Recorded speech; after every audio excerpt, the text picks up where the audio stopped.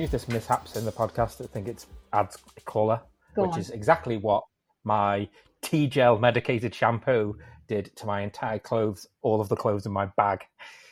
It exploded on the way. It exploded on the way. It covered my shirts. Last night I had to wear a yellow, not smart T-shirt to the VIP dinner.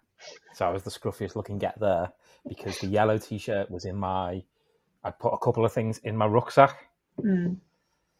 So I've managed to mainly disguise it with my suit jacket. But when I didn't have my suit jacket last night, I couldn't disguise it. So it covered all of my shirts. It covered my toothbrush, which I bought on Friday, which is a brand new electric Oral-B expensive toothbrush covered in it. So that was a bit of a disaster. And then yesterday, or the day before, when I first got here on Monday, we arrived at midday on Monday, thought this hotel is nice, but it's not like the Kerry, it's not as good. Mm. But I went to, if I'm going to go for a swim, because the swimming pool looks nice on the pictures. So I went for a swim, got to the swimming pool, and there was nobody in there apart from 3 lifeguards. The lifeguards started waving at me as I was getting into the water. And I was like, didn't really understand what, and he was going like this. And then I realised he meant I needed a swimming cap to swim. So I did the international sign for, I haven't got one, mate. And he handed me one. And it was a kid's one with dinosaurs on. And I had to put it on and wear it when I swim for swim. Did you get to Didn't keep really it? fit over my head. No, I handed it back. But it was a tiny little swimming cap. It was like crushing my skull. So not only was it a child's swim cap, it was used. Yeah, it was somebody had left a swim cap that he gave me. So we are here talking to Daniel O'Connor, who is in Shanghai at the moment for TCT Asia 2023. And you listen to the Additive Insight podcast, which is brought to you by the TCT editorial team. And Dan, we feel like we've missed a lot this week because all the pictures we've seen look absolutely amazing. It looks super, super busy. We've heard of loads of launches, even some that we haven't even had news releases for this week. You've just spotted random machines here than ever on the show floor. So I think to start, just paint us a picture of what it's like at TCT Asia this year, because it's the first time you've been back in 4 years. So it must feel pretty nice to be back there. Yeah, and it's very much, so obviously I haven't been since the pandemic, and it very much feels like the first show I've been to after the pandemic that feels like a show from before the pandemic. Mm. It is absolutely packed. You can hardly move in the aisles. I think there's been something like 17,000 pre-registered. Wow. Felt like the 17,000 people were in the room yesterday. I don't think it was quite that much. But it's huge. There's like 285 exhibitors. Wow. And it's really well designed this year. So they split it up into materials section, machinery, and software and post-processing, so you can find your way around really well. It's really nicely laid out. It's in the new venue, which is the NECC. I think I might be wrong about that. But it just feels very much like a show from 6-7 years ago, in which there's loads of new technology to see. It's not the same old, and it's packed full of people and you can hardly get on any stands. So there has been lots. Yesterday I was moderating a panel of C-suite executives yesterday, and all of the conferences have been totally standing room only throughout the whole event. So we've got one more day to go tomorrow. If it's anything like the last 2, it will be tiring, put it that way. And I know you said it's mega busy, and just looking at the photos, it feels like all the exhibitors have really pulled out all the stops as well to make really impressive stands. Like I was looking at the Polymaker one, and they've got this massive filament spool just hanging from the ceiling, and it you're right, it does feel like a trade show from 4 years ago. It's really nice to see. Like we're obviously seeing massive machines that a lot of these China-based companies are leading the way with, but I think just in terms of the scale of the stand as well, it looks really impressive. I don't know how you've managed to make your way around there. I imagine you've probably not even seen half of it yet. No, and I mean, talking about impressive stands, the bright laser technology, the BLT stand, is like a trade show in of itself. It is absolutely massive. I did a little walk around video of it yesterday, but then I realized it said no cameras on all the pictures, so no. felt like I couldn't share it. But they've got like this like huge 3 cinema screens on the outside, right hand outside, which demonstrate their technologies. And behind that is a really amazing glass cabinet full of great applications. Then you've just got more applications inside, and it leads you to a big gantry with their biggest machine on. And on the outside, they've got the applications like the Olympic torch that they did. And it's just like unbelievably spectacular. It's right on the front row, right in the main entrance. And the main aisle is full of these like huge stands like BLT, Raise 3D, which I think I'll talk about a little bit more later on, because obviously former TCT Asia staff member Endwick Pay is the marketing director over there. So he's dragged me onto the stand about 5 times. Willingly, Dan, willingly. Yeah, he took me on a boat tour last night as well, which was quite strange and fun. A little gondola around this place nearby called Panlong. Oh, nice. But what's amazing is like the quality of the stuff that is on the stands.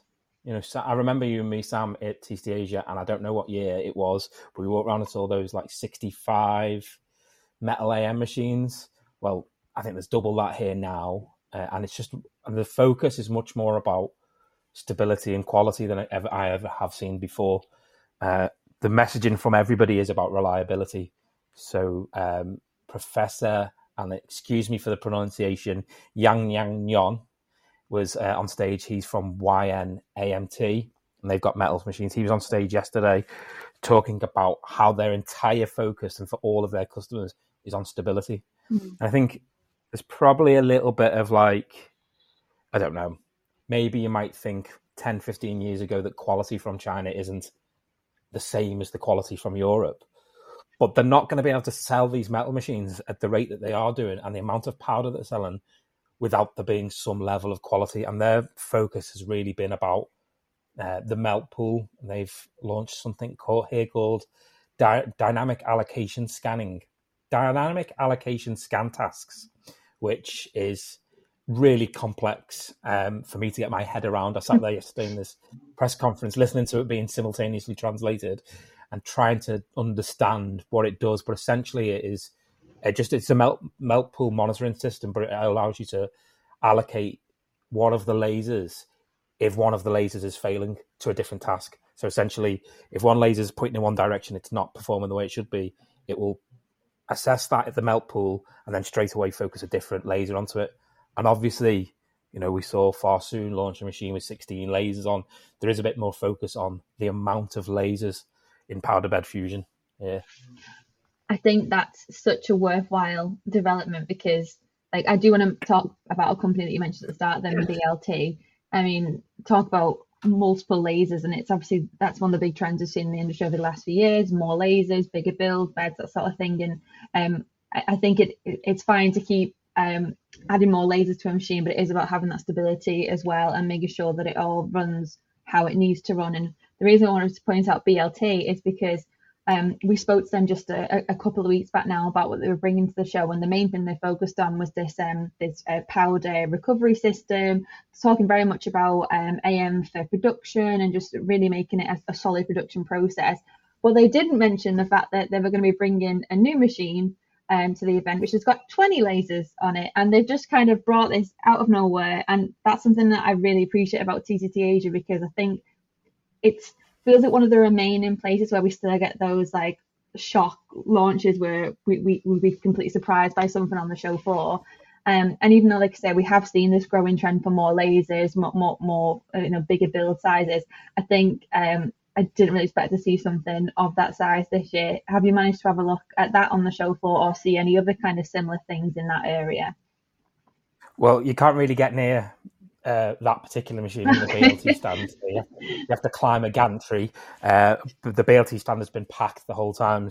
But talking about surprise launches, to be honest, I didn't know who they were, but we were walking the show with Duncan Wood, our CEO, yesterday, and he said, Haitian have got a machine. Did we know about this? And I said, to be honest, I'm not as close to the industry as Sam, Laura, and Ollie are these days, so I don't know. I don't know about them, but it turns out that Haitian are one of our clients, one of our biggest clients from our sister event Interplas, one of the biggest injection molding companies in machine manufacturers in China. And they just appeared out of nowhere with a huge stand with 4 metals machines on them, complete with all their own powdering stations, etc. And then Haitian are known in the injection molding world for being really reliable and really high quality. So these are people who are experts in building machinery, have just come out of nowhere. They're a huge company and just launched 4 machines at TCT Asia. I think that they had previously shown the machines at an optical show, but this is the first time that they've been seen in a 3D printing or additive manufacturing specific show. I mean, there's relatively little information about it online.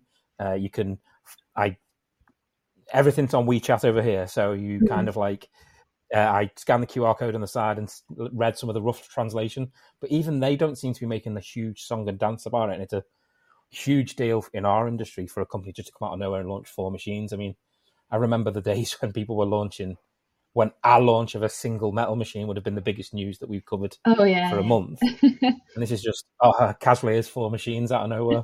So any information in terms of the process on those machines? Are they powder bed fusion as well, Dan? Yeah, they're all powder bed fusion. The majority of the things that I've seen are laser powder bed fusion. I thought there was quite an interesting tidbit from Professor Yong Yang yesterday, who's an expert in laser powder bed fusion. Interestingly, he said that the world, is from ASTM's perspective, calls it laser powder bed fusion, but they don't like it. They just call it SLM. I thought, well, that's interesting because in China, they just decided to call everything SLM. So there's a lot of they all call it SLM over here. But the majority of the case studies or machineries that I've seen have either been FDM. There's a lot of FDM here. Or they've been, for the metals, it's been laser powder bed fusion. However, I did go and see a company today called Easy MFG. I don't know if you've ever heard of them. I hadn't heard of them, and I was pointed in their direction by Kitty Wang and Bart van der Scheren of Materialize to go and check out their stand. It's really interesting. So they've got metal binder jet machinery, essentially, and their company are experts in sintering. So they've come at it from the kind of perspective of they're experts in sintering. And obviously, sintering is huge here in China for the MIM process. And then they kind of reverse engineered backwards and built a machine that was suitable for the sintering process. And on their stand, which I'm not entirely sure, we're not entirely sure who's using it, and I'll bow to your greater knowledge, Sam and Laura, but they had all of the Apple Watch casings. That's obviously been the big news. So I was getting to have a little look at those. They said that Apple would come to see them 3 times. And obviously that I think it is binder jet technology that Apple are choosing to use for that process. I think people are speculating it's HP, but I think people are just adding 1 and 2 together. There's nothing out there to suggest it's HP, I don't think. Well, I've heard, and I don't know whether this is true, but I did hear someone say yesterday that HP is sending a lot of their sintering, post-sintering stuff to Shenzhen, because that is the world-leading MIM sintering place, basically. So all of the knowledge and all the know-how on sintering MIM parts has been there. So maybe that's true. I don't know. Yeah, I think it's probably. It sounds to me from different things that I've heard that it's very much coming from the supply chain. But then today I actually got an email from Apple about the latest launches of all the new stuff, and one of the things I spotted on there was that Apple this is the first watch, or the watches that were released today or yesterday, whenever that was, are the first ones that are carbon neutral, the first product. And I wonder whether there's been a push from Apple on their supply chain with, you need to come up with carbon neutral ways to make these parts. And this is kind of the result of that. It's very much, by the way, that we've been saying for a very long time that we're looking for a new LEAP fuel nozzle. It's been in nearly every presentation I've seen, and granted there is quite a lot of speculation about it, but a lot of people are talking about it. So I think this is the new killer application for a while now. But I suppose it is really interesting that one of the biggest companies on the planet are deciding to use AM technologies, and I think it's got people in China, specifically the metal 3D printing side, really interested. can you tell us a little bit about some of the talks you've been to? Because I know you mentioned you've obviously chaired the C-suite session yesterday. What kind of stuff has really stood out for you? And I know obviously we worked with our team in Shanghai to kind of bring a mix of speakers from all around the world to the event. But what kind of stuff have you really got from that? And I guess also what came out of the C-suite conversation, because I think that was a really impressive panel of people to bring together. Yeah, the C-suite was a really amazing thing to get to do. To be honest, a really good opportunity. Did you record it? Started off with, I believe it is recorded. I didn't record it, but I think it has been recorded. I did ask Eileen that question.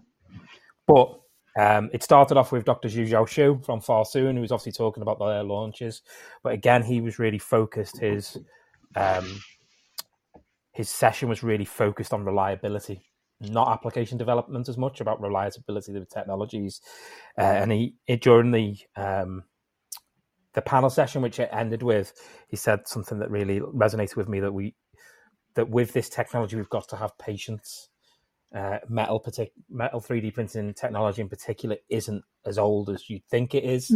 We've only really started doing end-use applications for 10 years. But it's getting there, is what he was describing. And having patience is obviously really important in this industry. And I think we're always waiting for that next thing. And I've just said it, we're always waiting for that next thing. But he was very keen to think that patience is a virtue, obviously. And the next speaker was Professor Yong Yan Yan. He is from YNAMT. He was focused on the development and the reliability in laser powder bed fusion. His talk was really technical, actually, quite interesting.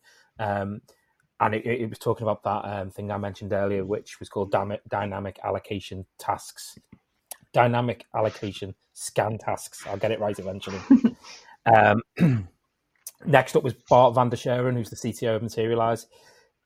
Materialize's talks are always, especially when they're from their C-levels, are always really worth just going to. He mentioned something called, which I had no clue about, and I did some reading about it last night, and it's blown my mind, called VUCA World. Right, and I have got somewhere, I can't remember where it is now. I've got a screen grab of what exactly that is, but it's about the fact that, we've had a pandemic, in what you call it, inflation is huge. There's lots of panic in the world, and on one hand, people can be threatened by it, but on the other hand, some people see it as an opportunity.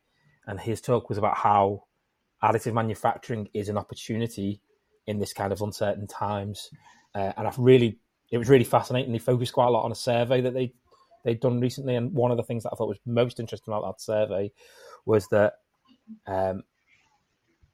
46% of the companies that they spoke to, and this is companies in manufacturing in general, not additive manufacturing, said they're going to double their usage of additive manufacturing in the next 12 months. 71% said they'd increase their in-house capacity in the next 5 years. It did say that 4 out of 5 of the companies weren't ready for production and cited issues of quality and reliability. But he sensed that there's this real, we're at a turning point in which people are starting to say, okay, we have to adopt this now. And I think that's kind of demonstrated with that Apple thing. Then the final CEO to give a speech was Martin Bach from BASF Forward, AM Forward. There was a really interesting application case study that they covered, which you may have already covered, and I'm not sure, about this cycle mount for a company called Canyon, who make race bikes. And it's just this small bracket that you attach your computer to on a bike. But what was interesting about that is that they turned that around in 6 weeks of idea to design to printing the part and putting it on the bike, which it did eventually win one of the toughest races in the world. But also then they didn't just go on their bike. They printed 3,500 of them and have sold them all online. And it's just one of those examples of something that was a quick, easy fix, but they realized, well, this isn't just for our bike. It's for anybody really that needs this kind of mount. It's not the most beautiful looking thing on the planet or the most exciting looking thing, but it's a good example of how AM's well used. And what was interesting about that is that he showed a video of the race, the Paris-Roubaix, which has got 55 kilometers of cobblestones. So the bikes have to be really durable as well as the riders. And during my summer holiday, I accidentally drove on that road and nearly ruined my car. So God knows what it do to a bike. But yeah, the panel session at the end was really good. We kind of like, it was a challenge, put it that way, for me, because it was simultaneously translated between English and Chinese. So we were kind of having to like go down. So we'd set up some prepared questions, but there was some really good advice extolled about what they would do differently if they were a startup now. And it was about having patience, and it was about making sure you had a business case. On the VUCA stuff you mentioned, Sam, didn't you go to a conference not too long ago that really honed in on additive manufacturing in that context? Yeah, and Martin from BASF was on that panel session.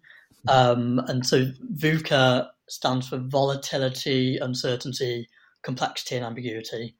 But interestingly, that was at AM4 in Berlin, and that panel session that Martin was on there was kind of Germany focused, and they were talking about AM in the German marketplace, but they were comparing it to places like China.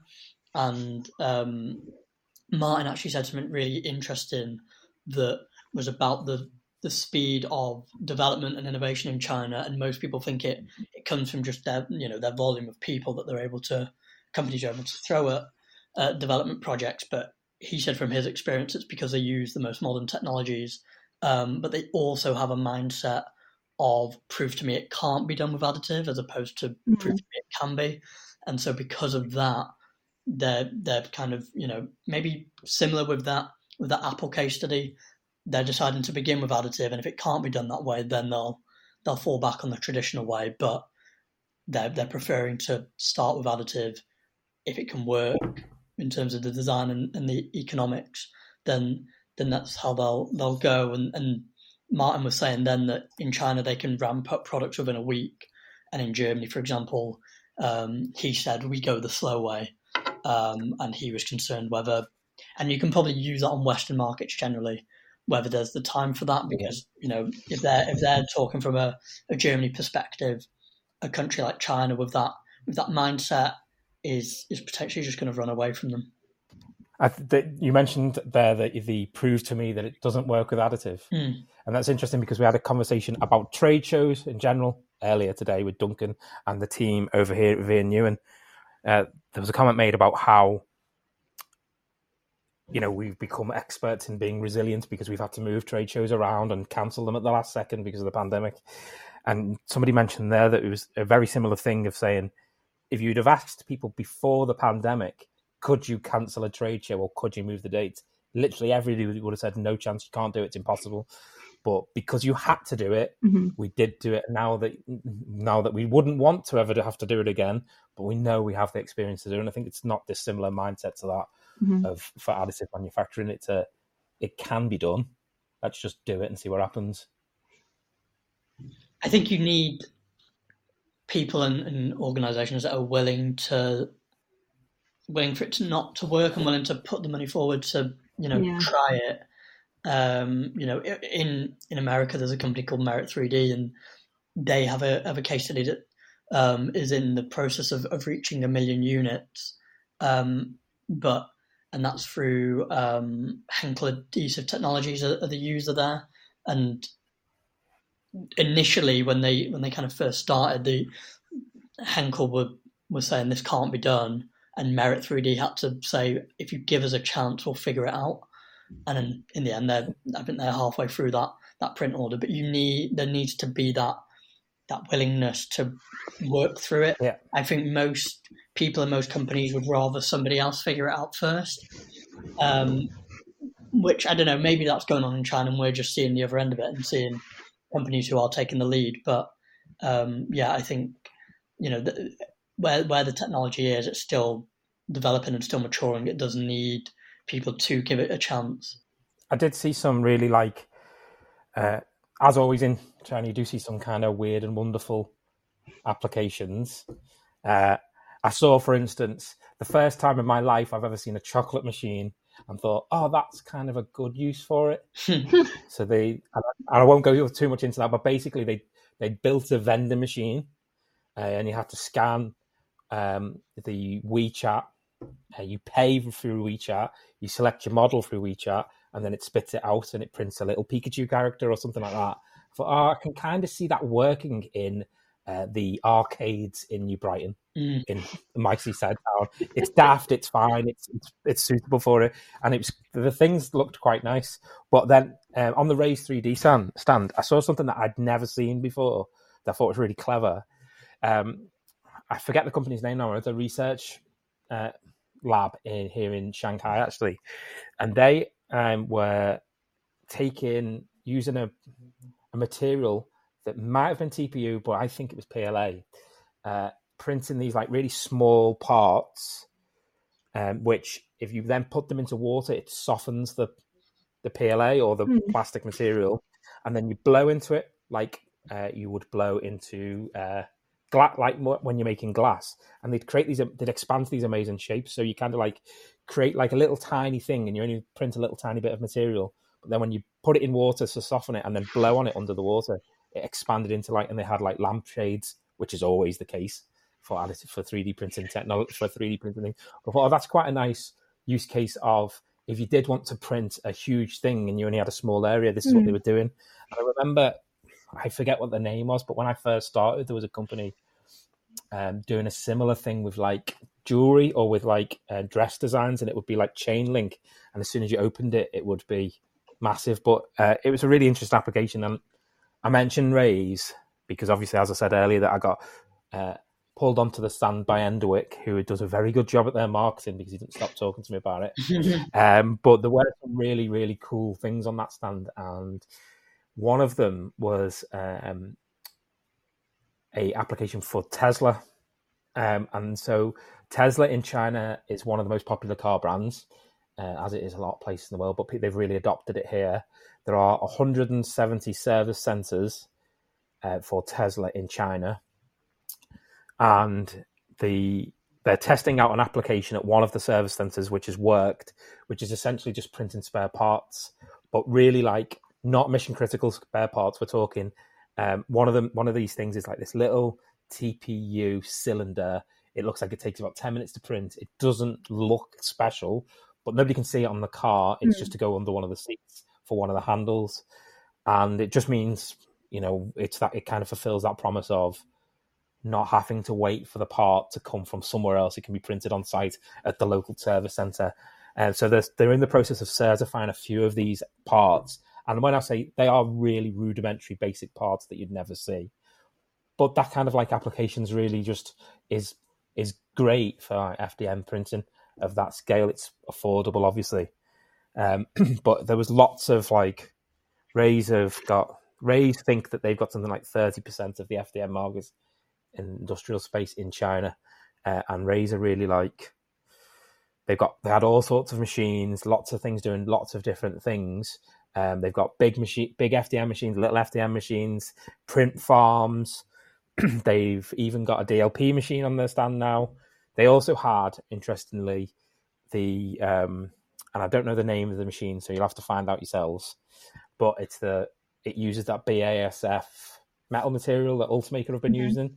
So it's that kind of like metal FDM printing, but they've also built a sintering station and a debinding station. And the parts looked impressive from what I saw. And their focus is really on affordability of the technologies. So I think they're really an interesting company to watch in the coming years. And I'm not just saying that for Enderwick. Talking about applications, I feel like from the conversation we'd have with exhibitors prior to this week, a lot of the focus felt like it was on aerospace, particularly with those big metal machines that can now print very large parts of rocket engines and stuff like that. Are you seeing a lot of examples of that on the show floor? There are lots of examples of what you expect to see from metals machines of parts that are fitting for aerospace. But one of the more interesting areas around that was there is a company here called Enigma, and they have got huge DED machines that are printed in big, giant-looking missile type parts. They're really interesting technology. It's obviously, near net shape kind of stuff, but what they were showing was they've got a really nice lineup of the applications of near net shape, then it's finished, and then it's polished, and all the steps in the way. So there's a lot of there's a lot more focus here than I've felt before on quality and reliability, but as well about post-processing. So there's a whole post-processing section, and you have got the likes of Rosler there as well. But it's just about, I think China, I think the last Wallace report said it was like 18% of the market. One of the speakers yesterday suggested that they think that is low on estimates terms in terms of parts being made. They think China's more around about 25 to 30% of the market at this moment in time, because there's just so much going on that I don't think anybody knows about. Like, I don't think that I think that's a fraction of what's going on in this country, to be honest.